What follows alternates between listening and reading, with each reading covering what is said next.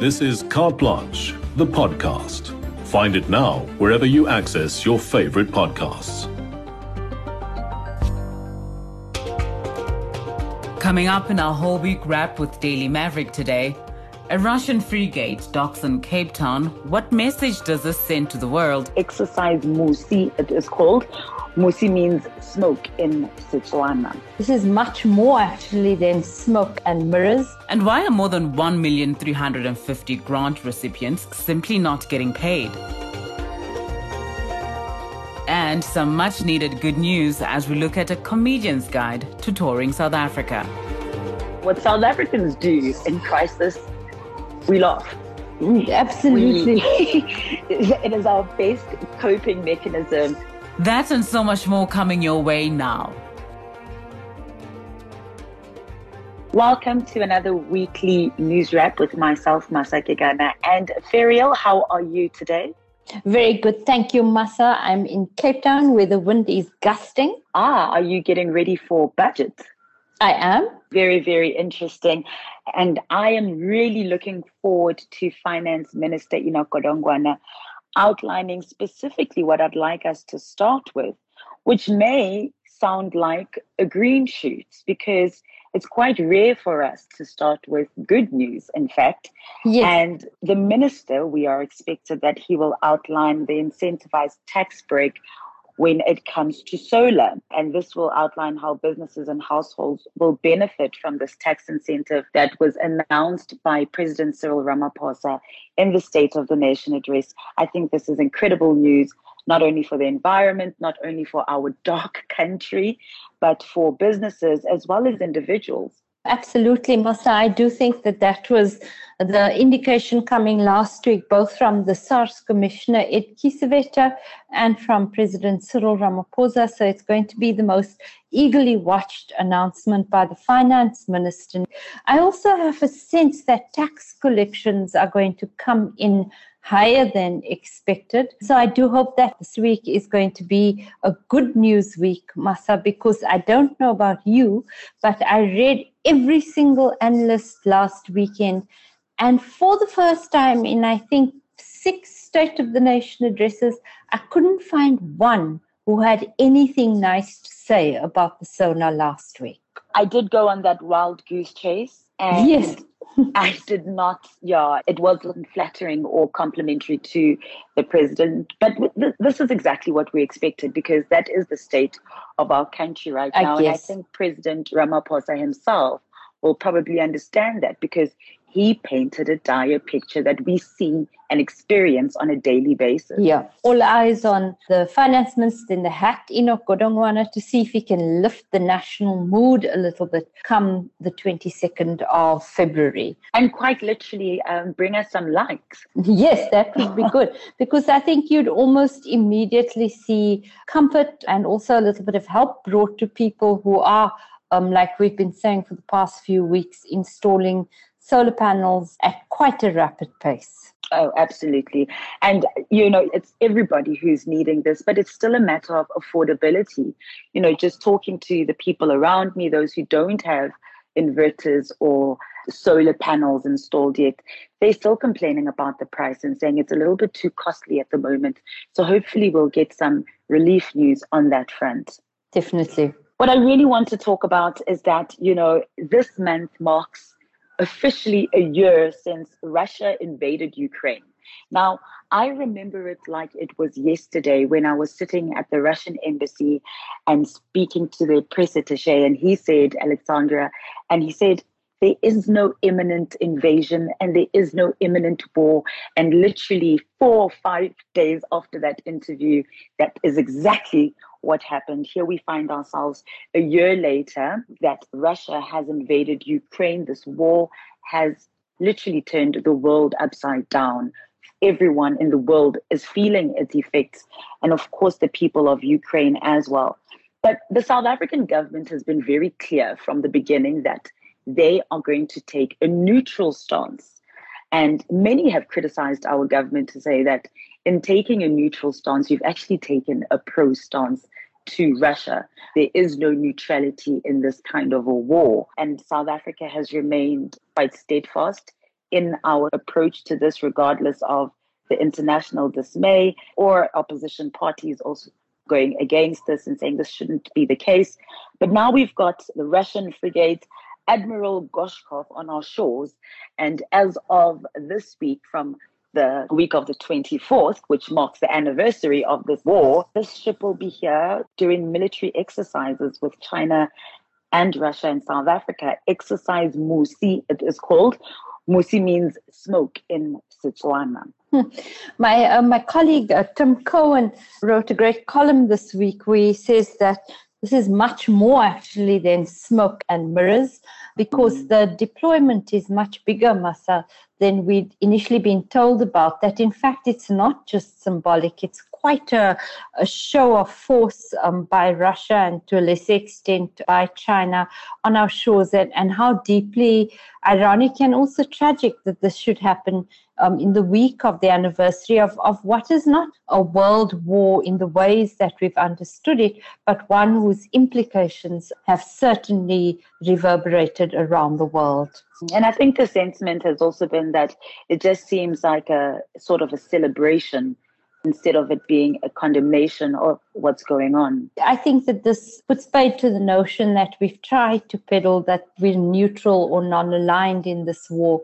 By having these war games, it totally does mean that we take a side in this. And I guess for many South Africans, if you look at any number of surveys, South Africans are generally against this war, although there is a disinformation group on social media, and I do believe they're a paid grouping who put out these very, very pro-Russian messages. On the whole, I've seen other surveys which shows that South Africans are opposed to the war in Ukraine, I suppose because of our historical stances and also because of the important role that peace has in South African political philosophy. I mean, there were similar exercises done before, I think as recent as 2019, but Ferial, as we know, timing is everything.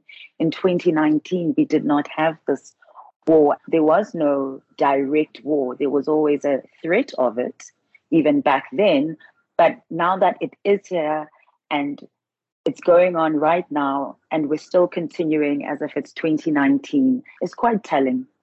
And Masa, I was really interested to read my colleague Peter Fabricius's article. I don't know weaponry or war very well, but it does seem like Russia is going to test a missile which it hasn't done before. So this is very much about the symbolism of power, and we see this as well as Russia escalates in order to position itself as the victor or as having the upper hand as this 1-year anniversary of that war comes up. It's very sad that South Africa is a satellite of that positioning right now. And I mean, it's really caused tensions with other key trading partners as well, such as the US, the UK, and the EU. It's almost as if the world is watching us with, a raised eyebrow, and we are carrying on merrily. It does seem like South Africa is not giving, the government at least is looking at that raised eyebrow and raising its one in return. Ferial, I want to move on to a local story, a very fascinating piece in Daily Maverick about, the 350 social relief of distress grants. There's about between 7.4 to 7.8 million people who are approved and qualify and should be benefiting from this 350 Rand social grant. But it is reported by the Daily Maverick that only 85% are actually getting it.